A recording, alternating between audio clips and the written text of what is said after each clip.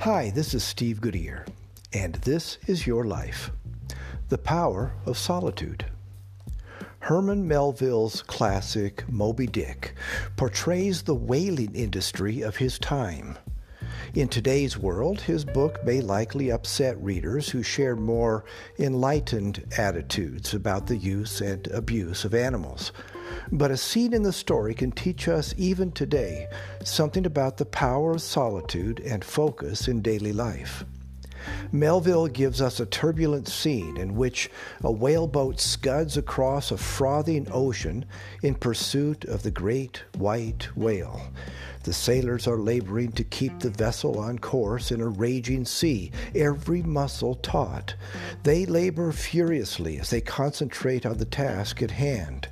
In Captain Ahab's boat, however, there is one man who does nothing. He doesn't hold an oar. He doesn't perspire. He doesn't shout. He is languid, utterly relaxed, quiet, and poised. This man is the harpooner, and his job is to patiently wait for the moment. Then Melville gives us this sentence.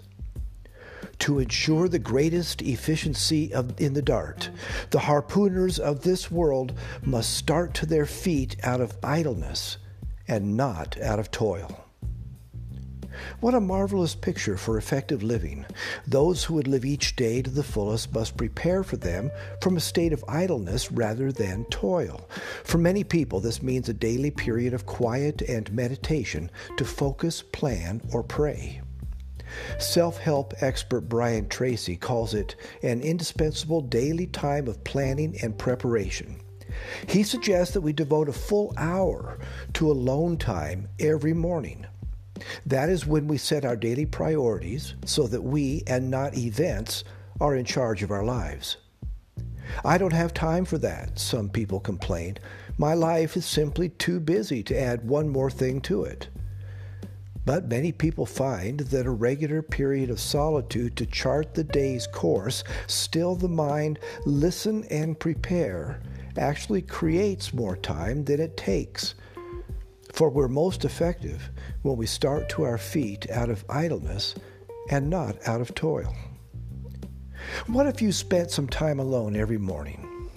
Call it prayer, call it planning, call it centering.